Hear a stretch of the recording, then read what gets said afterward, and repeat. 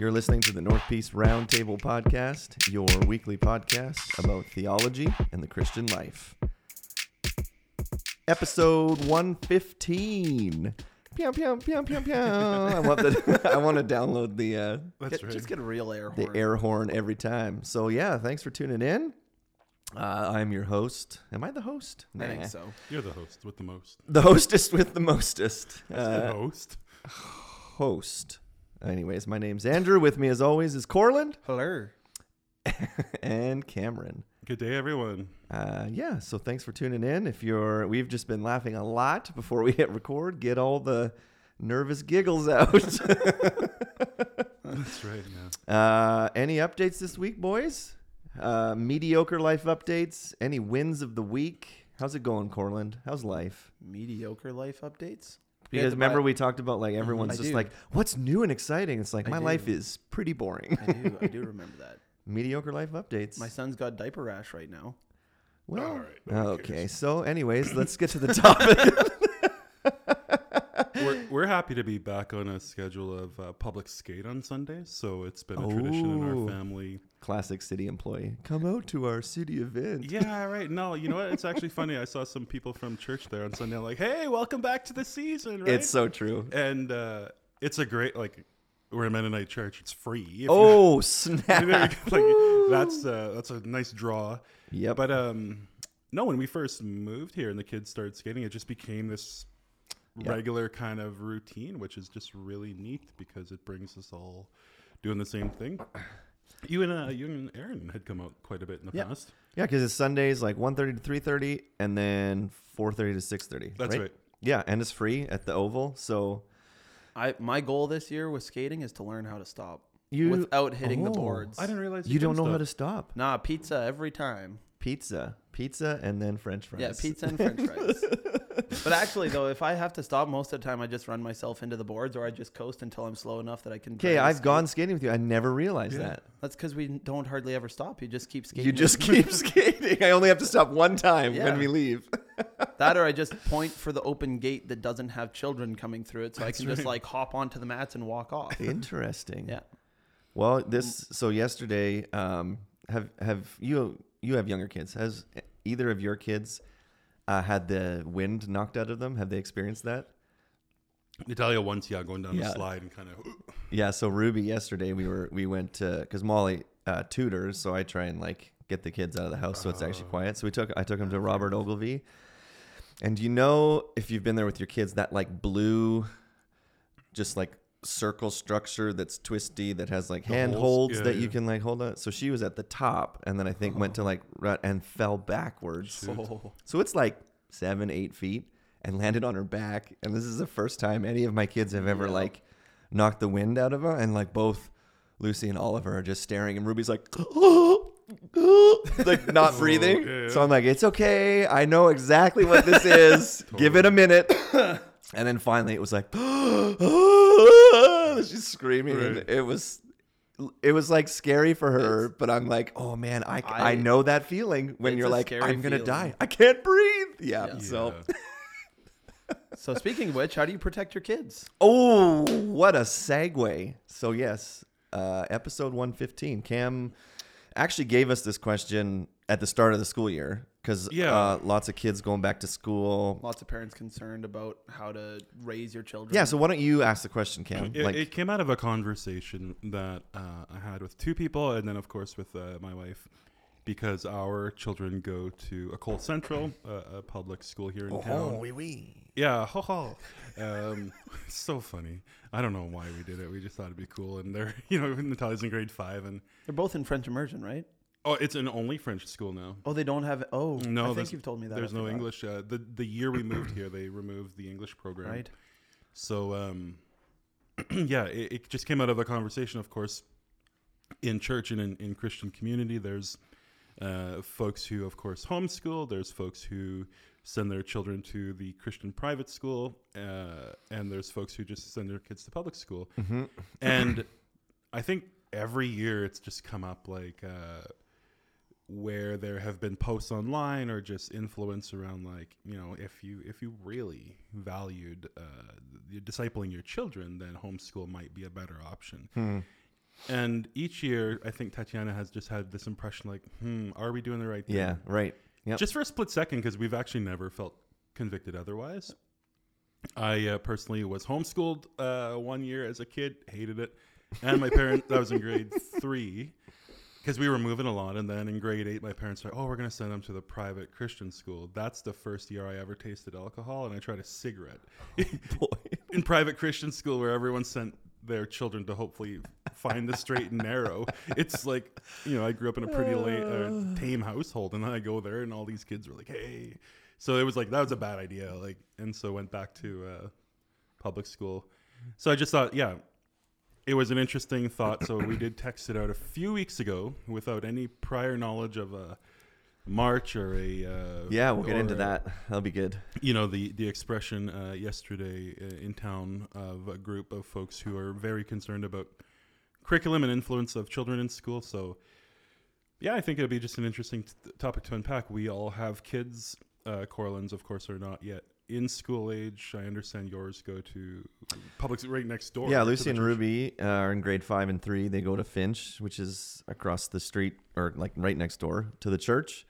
And then Oliver just started at preschool at the CDC 3 days a week. Isn't all of life preschool before you're in school, though? Okay. Like, did you teach them how to, like... No, I made sure I didn't stuff? teach anything. Okay. Blank slate. Blank slate. I this is off topic, but I saw one guy who was like, think about like the power you have as a parent. You could tell your kid, no, that the sky is green. That's green. And he's, how messed up would they be? And then he was saying like, I suddenly realized I can, oh man, that's a lot of responsibility. When one of my nephews was little, we told him the stars were called fire chickens. And for a little while, he definitely called stars. He's going to go to school and be like, what He do we doesn't call anymore. that? Fire chickens.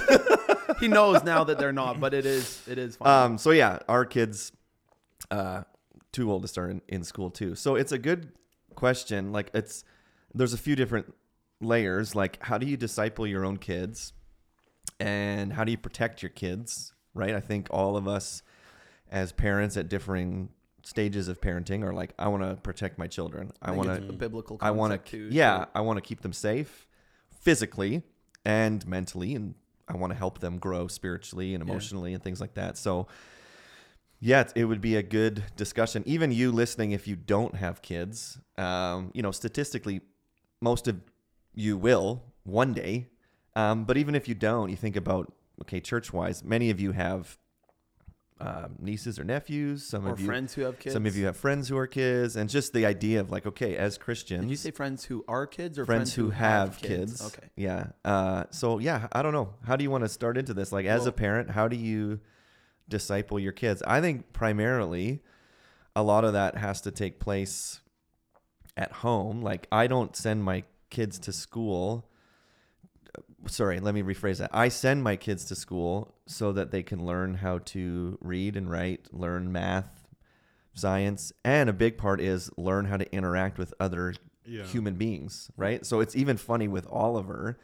Oliver, for 3 years, lived in the COVID world where it was like, we weren't, we can't interact with people, but lots of people were. So Ollie didn't really like play with kids.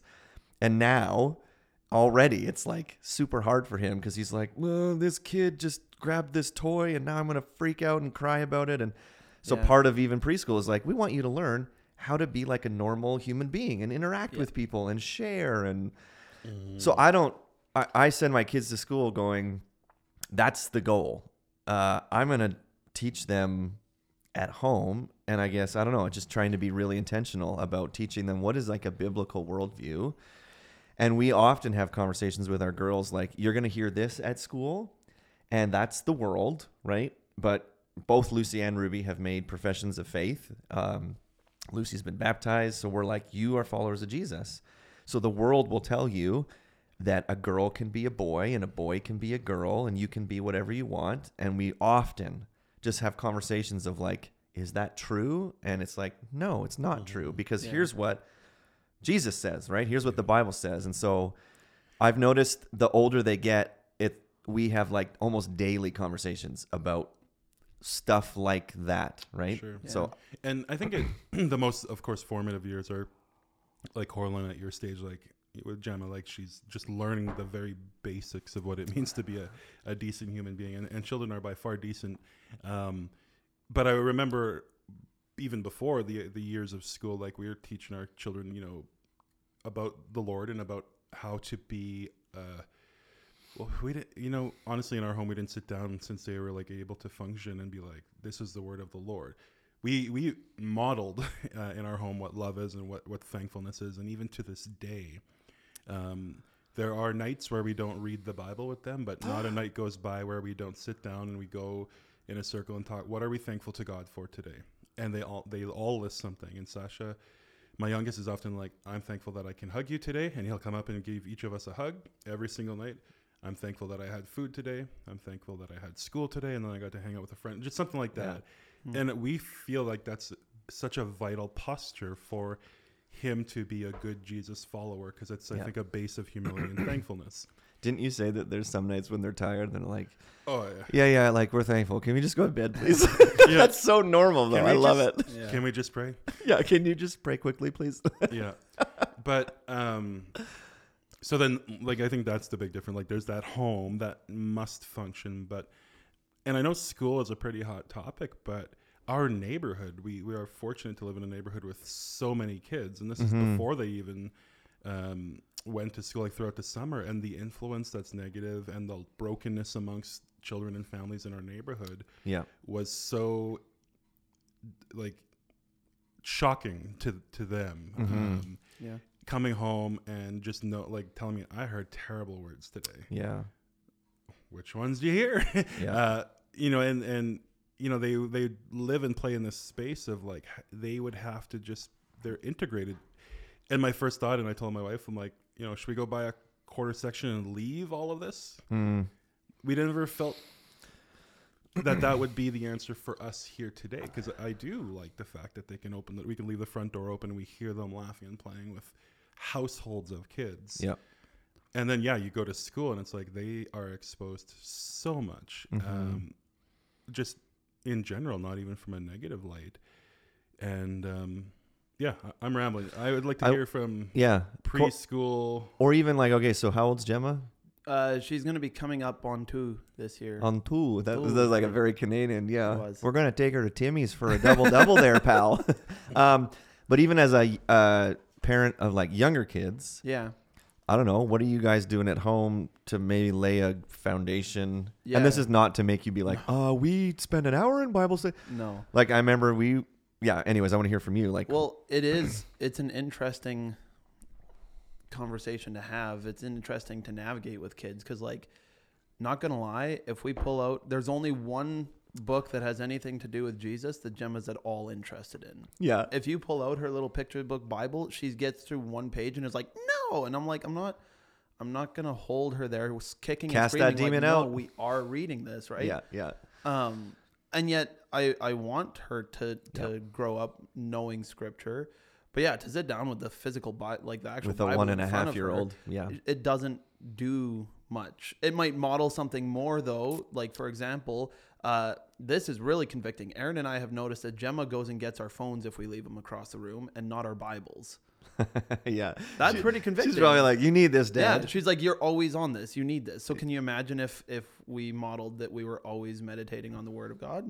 Stuff like that. Yeah. Anyways, Aaron and I have the conversation about school often. I was public school system all the way through. I think there was like a month that I was homeschooled because teachers went on strike, and my mom's like, well, you're not learning anything for a month. And I hated it because home was always meant to be a place where you weren't doing school. So then when I had to do school, I was like, this is really dumb. Yeah. I can't believe people want to do this. However, Aaron was homeschooled. All the way through, right? All the way through. Yeah. And finished when she was like 8 or what? Yeah. No, not quite that early. And so the conversation for us often comes to the question of why would we want our children in public school or why would we homeschool them? Yeah. We feel like that's probably the most important. Not so much like, are they going out into the world or are they staying safe with us? The question is like if we are keeping them at home so that they are never exposed to other people's sin, That's a false dichotomy. It will not happen because Erin and I sin. Yeah. Because her little brother Kendron will sin. Yeah. Because she has uncles and aunts who sin. Like, Yeah. We know lots of families, and Erin and I have heard so many stories of people who shelter their children from everything, like to the extent of like they don't go to public swimming pools, they don't go, like if they go on holidays, they don't go to the beach, or if they do, they stay at a very far distance because we can't expose them to anything. And meanwhile, those are the families that sexual abuse happens in. Yeah. Like to say that you're not or that you're going to protect your children from everything by keeping them next to you is just false. Yeah. It's not actually true. But to send them to public school and say, oh, it's fine, they won't be exposed to too much, I'll make sure to teach them. It's like, well, there's a tension there too, because they are exposed for many hours to other people's beliefs. And so I think you then would have to spend a lot of intentional time. So we go back and forth on this. And it feels like on either or there can be naivety. Yes. Where it's just like you're naive that like if I homeschool my kids and keep them home for everything, then they'll just turn out perfect. Or there's naivety when it's like, I'll send my kids to school and they're not trying to brainwash my kids. It's fine. Absolutely. Both, you can be naive. So I'll give you an example. Like I knew one family years ago that had that feeling of like, we're just going to live out in the middle of nowhere, homeschool our kids, and we're protecting them. And then it was either me or Dawn, but we shared like, then their 11-year-old boy was looking at porn. And it was kind of, their world was rocked. Like, what? We kept him from all of that. And that's exactly what we're talking about. Like, there is a responsibility as parents to protect, but like, don't be naive saying like, as long as I homeschool them and they never go out, they'll never sin. It's like, ugh. Yeah, it's just not true. No. So I think like Erin and I, the wording that we often use, and this is still a wrestle as to which system we would want to use because we're not there yet. Yeah, you got a few more years. Yep. Yeah.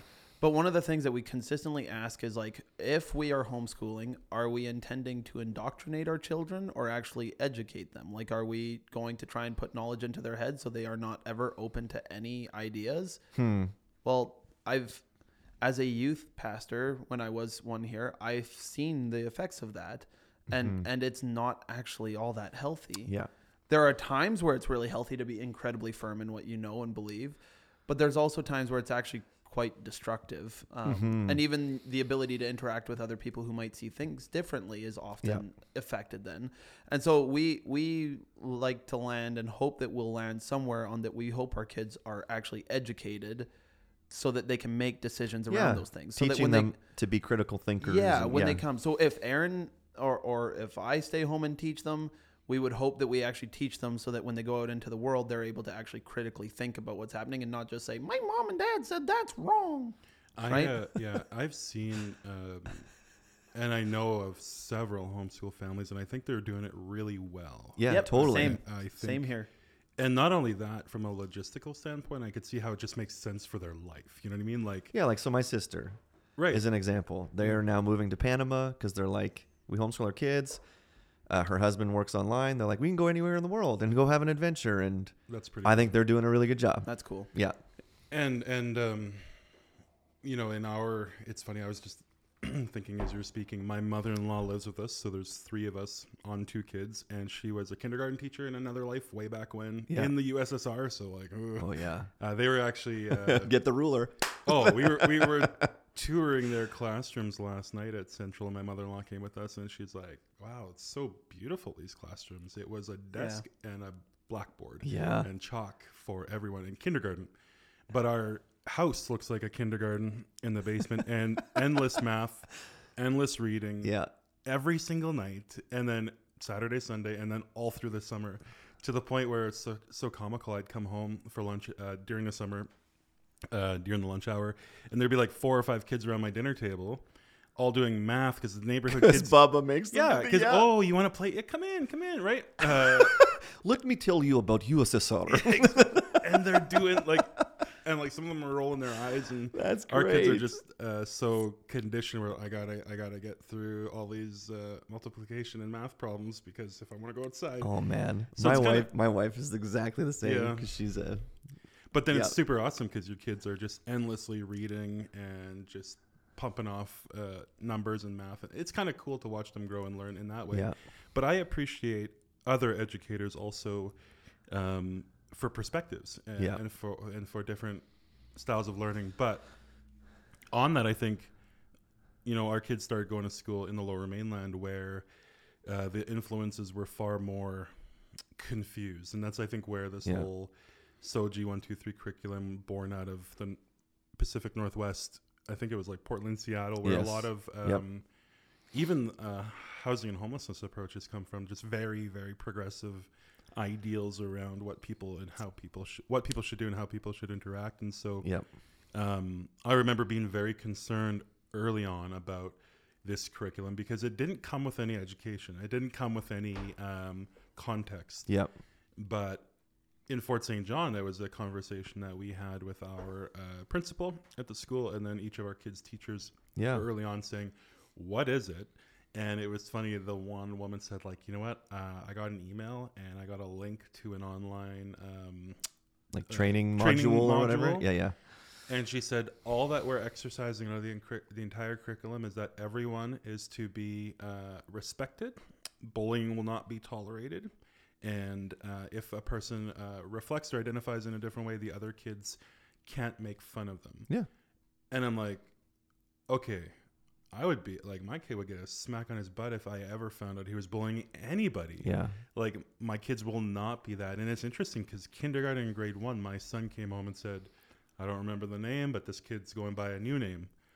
And then we saw the family, we saw the child, and I knew that this child has the freedom to determine their own gender. Sure, yeah. And our son was like, why would anyone do that?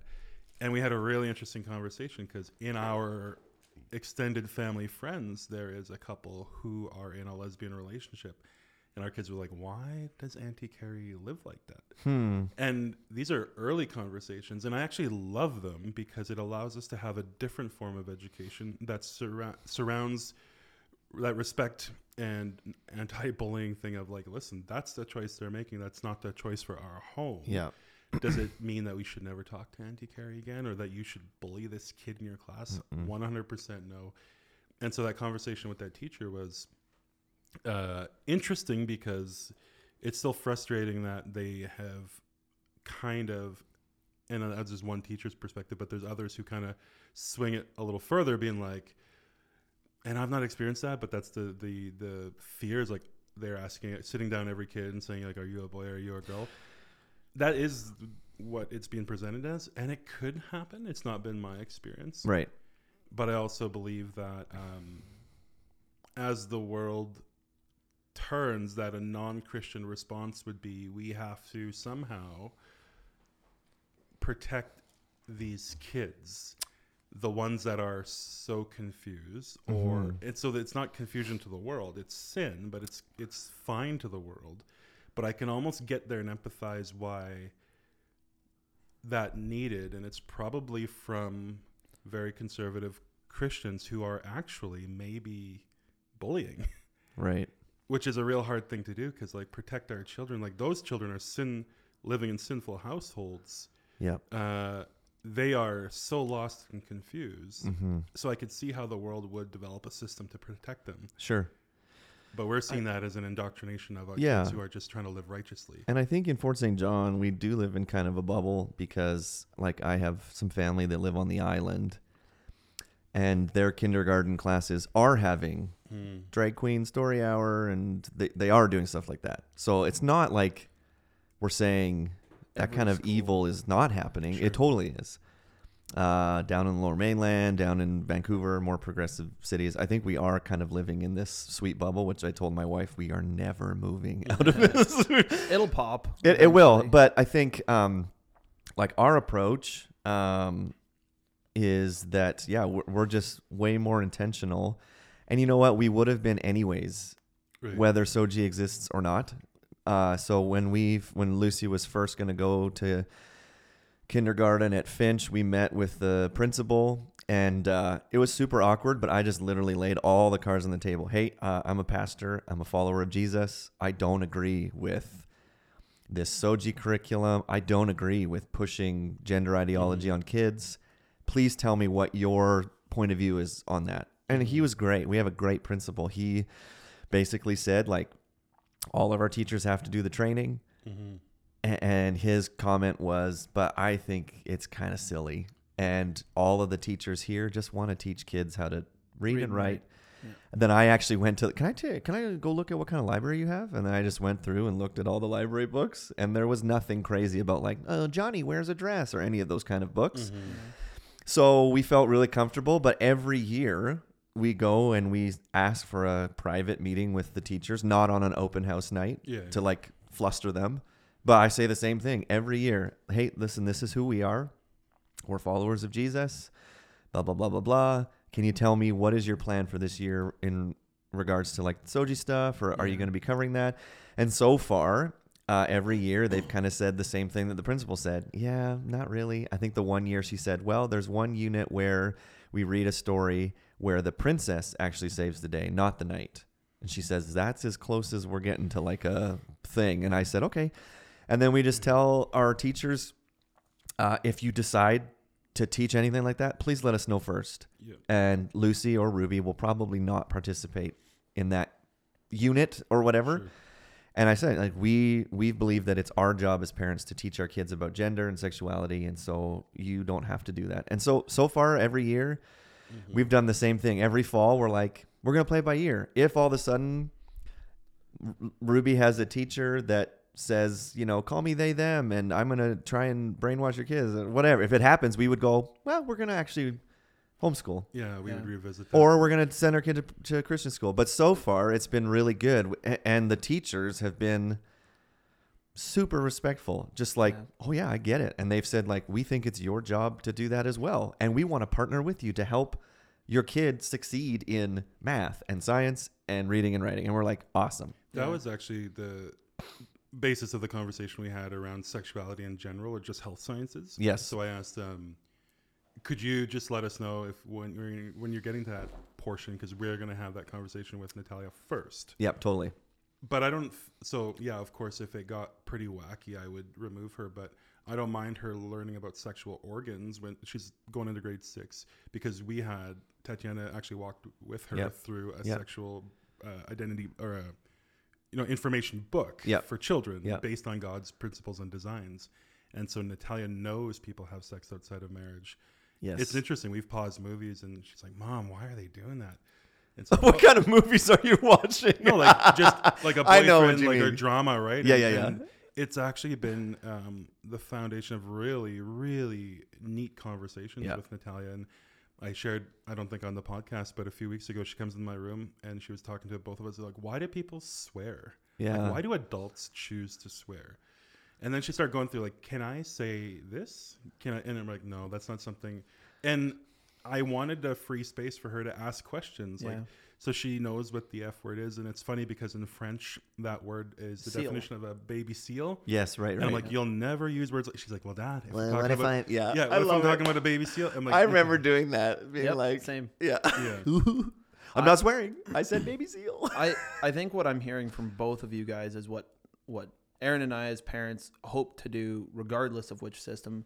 And that is to actually protect our kids in the best way I think parents can. And that is to have a relationship with your kids. Totally. Yep. Both of you guys are telling stories where your kids feel safe enough that they can come to you guys with questions of things that have happened in the world. Yeah. Right? If your child thinks, oh man, I just saw or experienced or did something that my family is utterly disgusted by, I can never tell them. Yeah. Is that healthier than them coming and telling you about it? Yeah. I think that's where the imagery of being a good parent, a good father, a good mother comes from Yahweh, actually, right? God allows us to live in this broken world, but we are also meant to have a loving relationship with him, that when we sin, we can turn to him and repent and confess our sin and then continue to go out into the world and walk as believers and strive to sin less, strive to turn away from that instead of going back into it. Yeah, and that's good. That is the image that God gives us of a good father, right? And so then to say, well, no, I have to keep my kid from all those things, I think that's where the naivety comes, because even God knows that we're going to be exposed to sin. God knows we are going to expose others to sin because it's within us. I grew up in that house where you couldn't say or talk about anything wrong. Like it would just be shut down so fast. And I turned into this hidden sinner away from my parents that eventually got lost in addiction and everything terrible. And so it's interesting when you mention that, because thinking about raising my kids in a godly way, it's like, well, why do we believe that? Yes. Well, here's why. Yeah, totally. Dad, that person looks drunk. I'm like, no, they're probably not. They're probably high. What's high? And I just have frank like Natalia is very mature for her age, and we'll just have and they know that I once went to treatment. They know my best friend had just gone to, where's uncle? He's getting help. Yeah. Why? Because he drank far too much. Well, what about his kids? Yeah. Like, what happens now? Yeah. And it's just, again, based in that when we tell our kids something and when we tell them about the truth of the Bible, they know we're not just feeding them fluff. They know there's a reason behind it because... Yeah. So the alcohol thing made me laugh because over sabbatical, we had, Molly and I one night had like a Mike's hard lemonade.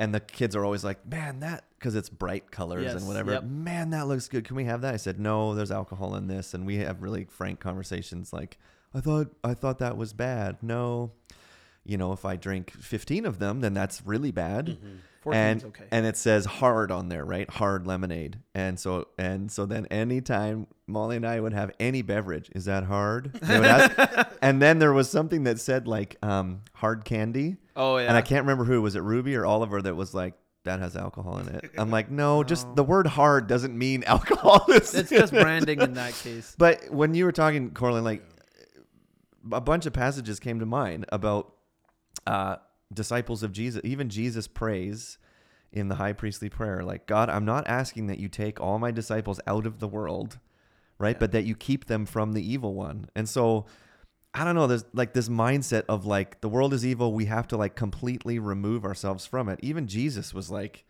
that's not possible. And actually then you're not going to do the mission that I've given to you. And right. And then he'll tell his disciples, I want you to be as wise as serpents. He's talking about being in the world, but then be as innocent as doves. Yeah. So keep your innocence, right? And walk in obedience. But you need to be wise in how you interact with people. I even thought of 1 Corinthians 5, which we've been studying as a church, when Paul had written to them, don't associate with sexually immoral people. They said, all right, that's it. No one talk to anyone in the world. And he says, like, not at all meaning the sexually immoral of this world or the greedy or swindlers or idolaters, since then you would need to go out of the world. Yeah. Right. So he's like, if you guys want to disassociate with sinners, like find a new planet to live on. Like it's just sarcastically, you'd have to leave the earth, and even then you're there, so there's still sin there, right? Yeah. So I don't know, as parents, this idea of protecting your kids, I don't think it's even biblical to say by protecting them we're going to completely remove them out of the world or try to remove sin. Sure. Why are we surprised that this broken, sinful world is creating more sinful systems? Yeah. Why are we actually surprised? Why are we thinking that we could yell loud enough and maybe they'll say, oh, I'm sorry, and remove the entire thing? Sure. Because they won't. Yeah.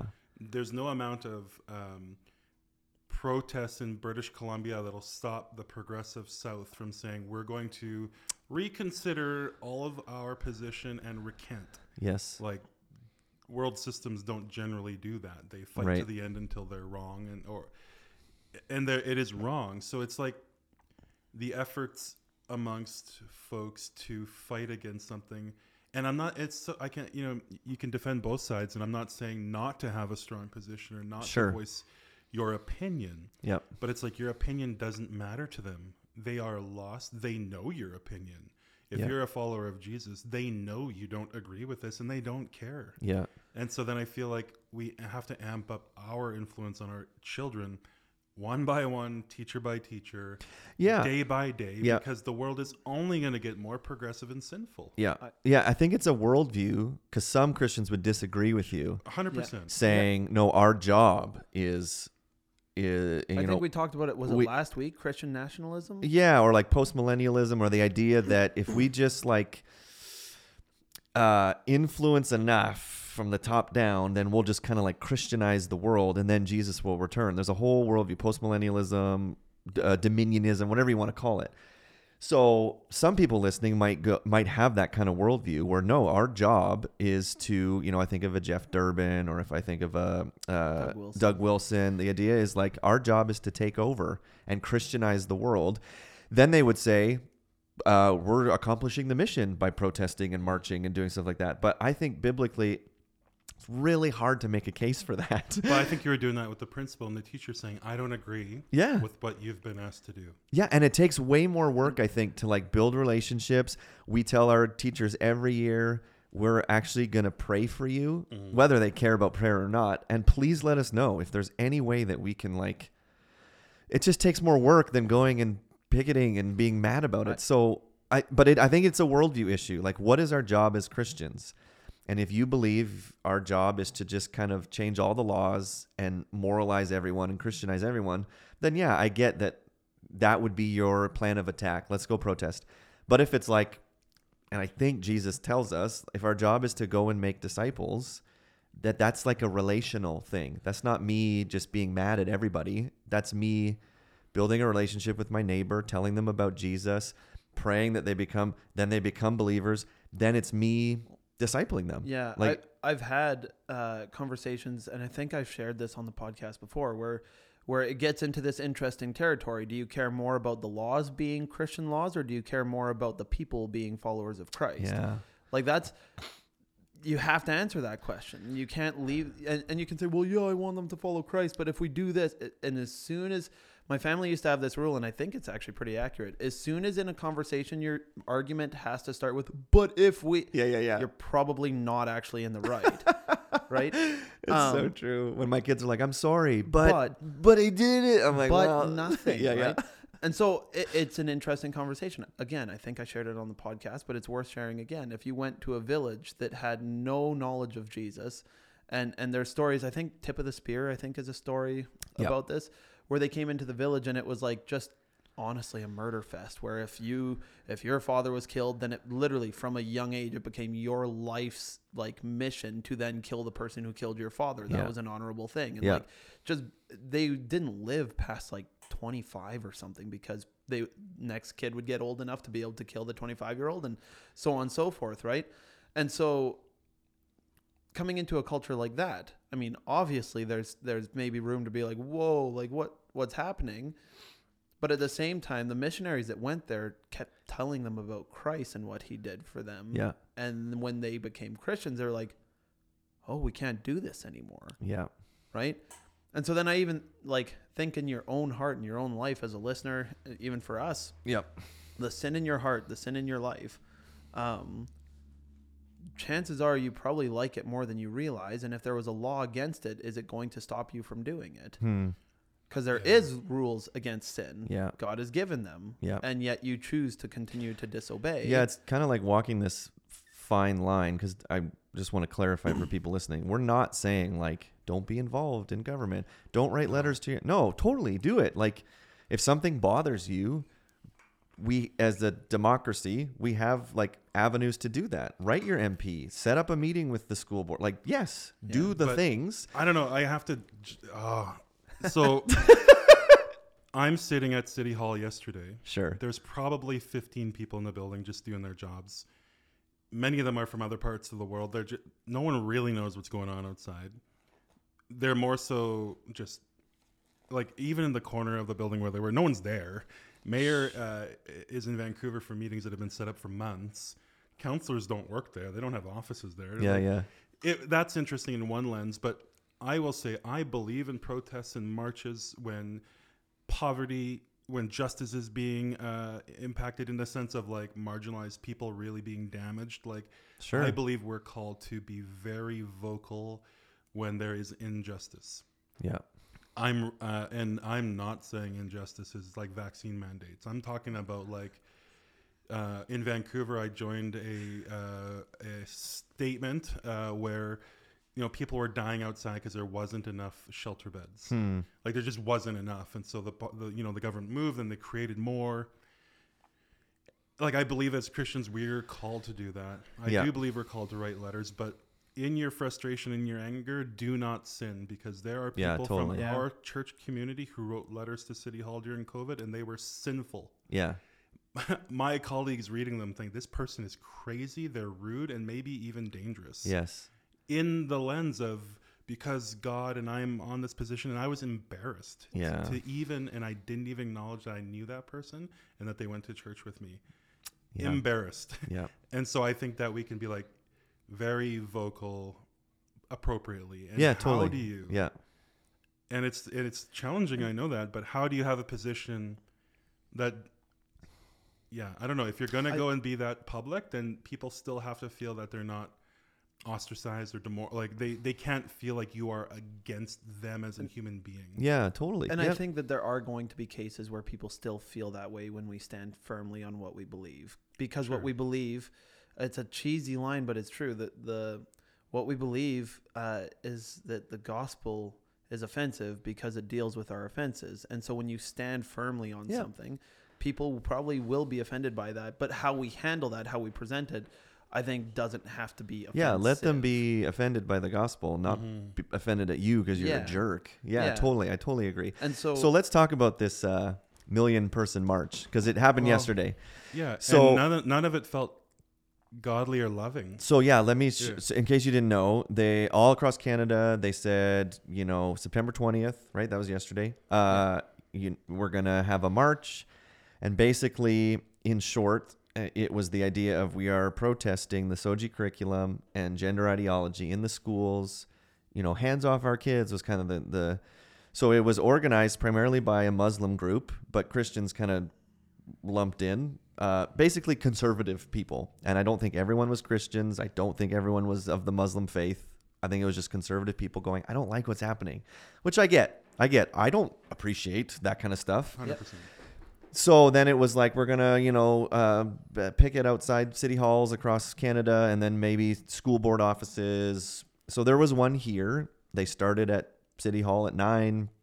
Then I think they marched down to Centennial Park and had like a rally there. And I drove by because I had a meeting with someone at Boston Pizza. So I drove by, and there was like 100 and something people there. Mm-hmm. I'm like, okay. And then all across Canada, there were counter protests by pro LGBTQ whatever people. Yeah. In all of the footage that I watched, so I just watched, not a ton, but just people live streaming the stuff. I would be embarrassed to call myself a Christian and be there. Now, again, I wasn't at every protest. I wasn't at the one at our church, at our city. Could have been totally fine and respectful. All the ones that I saw from Ottawa, Toronto, Calgary, Vancouver was just people screaming at each other from both sides. People in a megaphone saying, "You're all pedophiles," to the LGBTQ people, and "F you," and "Don't touch my kids." And I would be embarrassed to call myself a follower of Jesus and to be involved in that. And at the end of the day, everyone went home. What did you accomplish? Right. All you did was further the idea that if you're a Christian, you hate people. And I know that you might be listening going, but that wasn't the intention. And I'm not saying your intentions weren't bad. I'm just saying, as I watched, and not news outlets, because I know people will say, well, CBC spins it. Sure. All I watched was people's cell phones. I'm just filming what took place. And it was just embarrassing going, man. Then you're a Christian saying, I want to go and reach lost people. They're going to go, oh, you were at that thing? Screw you. I'm not listening to you. You hate me. And I'm just like, you're burning bridges so unnecessarily. Yeah. And to reiterate, like Fort St. John was probably different because... Oh, totally.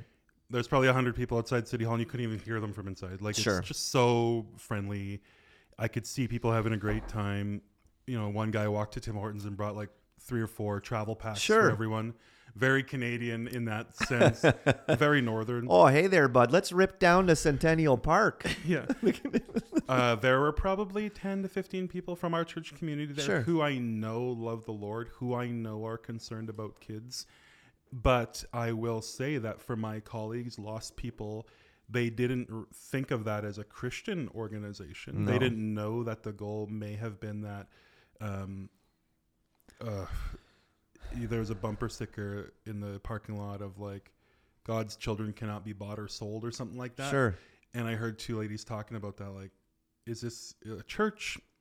So I think if the intention for our Christian brothers and sisters was to have a position where we believe in the Word of God and that it's different, it wasn't displayed. Yeah. And so if that was the intention, it was a missed mark because nobody, at least at that location of all the staff there, nobody knew. Well, the RCMP contacted me because I'm the chaplain, Right. and they were asking me, do you know who's organizing this? Do you know what this is? And I had to go back and say, like, here's the link to this 1 million person march. I said, this is not an event associated with our church. Right. Just because I was embarrassed being Sure, like, this is not a North Peace MB Church event, because like, ugh. Yep. Only because also there were a lot of folks there who I know don't. There were some, I won't say a lot, of people I know who are non-Christians and who are very angry at the government. There's 3 individuals I saw there who were on lists about like if they come inside, that's probably going to be an issue. Okay, wow. There was one individual who I was personally attacked by during COVID, who is non-Christian. So if your intention was to have this Christian representation, like it looked more like a COVID freedom rally. The Canadian flags threw me off a little bit, as they have over the last few years, because like you're essentially saying, but what about Canada? It's like, well, Canada's kind of doing this, right? Like it looks actually maybe that you're promoting more of what's happening because the government that made it, you're wearing Cortland's chomping at the bit. You're wearing their colors, man. Yeah. So I know that when it comes to stuff like this, obviously there's passionate people on both sides. Totally. How as Christians do we navigate something like Yeah. that? Like I know you were saying it's fine to be in government, it's fine to go to rallies and stuff like that, but like how as Christians, individual households, do we tackle I this? actually think I'm going to retract my statement. I think in the culture that we live in, any time you're like, let's do a rally, you're going to be hijacked immediately by people that in our culture, because of what they've been we made, had a SOGI info night here years ago. we did 5 years ago, or that was the first time we met. I think so. And so SOGI was kind of brand new, and so I basically, let's have an info night for parents. This is what it actually is, and then let's just like pray for our school system. Maybe we need to do that again. Yeah, to have a prayer night. Pray for our teachers. Pray for Christian teachers who are kind of in this system. We need Christian teachers in the school system. Pray for lost, confused children. Yeah, so pray for their families who are encouraging. I heard a sermon over sabbatical where he was talking about the way the world's going and, secularism and blah, blah, blah, blah. And what he said at the end really hit me, because he said, okay, so how do we interact with people? He said, you should actually pity them instead of just being so ticked off and angry, because he said they're lost. They're the victims of your enemy. They're not. Yes, they are blinded by Satan. Don't be mad at them. Pity them. Yeah. And pray for them and love them, and don't compromise on truth. That's not what he's saying. Like, okay, whatever. But man, that really hit me, because I'm like, it's so easy to be I'm so angry at all these people. And I go, wait, they're just lost. They're blind. And we need to pity them and love them and share the gospel with them. I think that's where what you guys have done, where you've gone to the principal or to the teachers and been like, hey, this is where we stand. Please let me know. I actually think that's more effective. I think so. Because then not only does that teacher know that you're involved in your kids' lives, which is protecting them. Yeah. Statistically speaking, they've asked, just as an example, I'm not saying all teachers are this way or anything like that, obviously, but they've done research, and statistically speaking, pedophiles are less likely to get involved in your kids' lives if they can tell you're involved in your kids' lives. Sure. Because you're dangerous to them then, right? And it's not in like a going to hurt them per se kind of way, but you threaten their ability to get what they want. And so if as Christians you're involved in your kids' lives and the people around see that, there's less of a chance of them influencing your children, right? Yeah, totally. So I think being involved in a relational aspect like that is actually far more effective than standing with a sign that says, keep your hands off my kids, right? And maybe maybe that's something we roll around with the elders or as a church. Like, what would our position? Because I think another prayer night or just an info night or how do I engage with the school system resource night might be worthwhile in the coming months. Yeah. So I don't want you to feel like if you're listening and you went to one of those things, like, please don't hear that like we're bashing you. I get why people are doing that because they don't like the way the world is headed. I get it. I don't either. But I think if you read the Bible, none of us should be surprised because, and again, it's a worldview thing, but when you read the book of Revelation, it just talks about this is cycles of evil, and there is a kingdom of darkness, and it hates the light, and it wants to destroy the world. And actually, the book of Revelation, the message that is given to followers of Jesus over and over and over and over and over again is be faithful till the end. That's our job. It doesn't say like, you've got to go and fight back against systemic evil in the social systems. It's like, no, make disciples and just be faithful. Don't give in. Don't bow the knee to Babylon. You want to know how Christ fought it?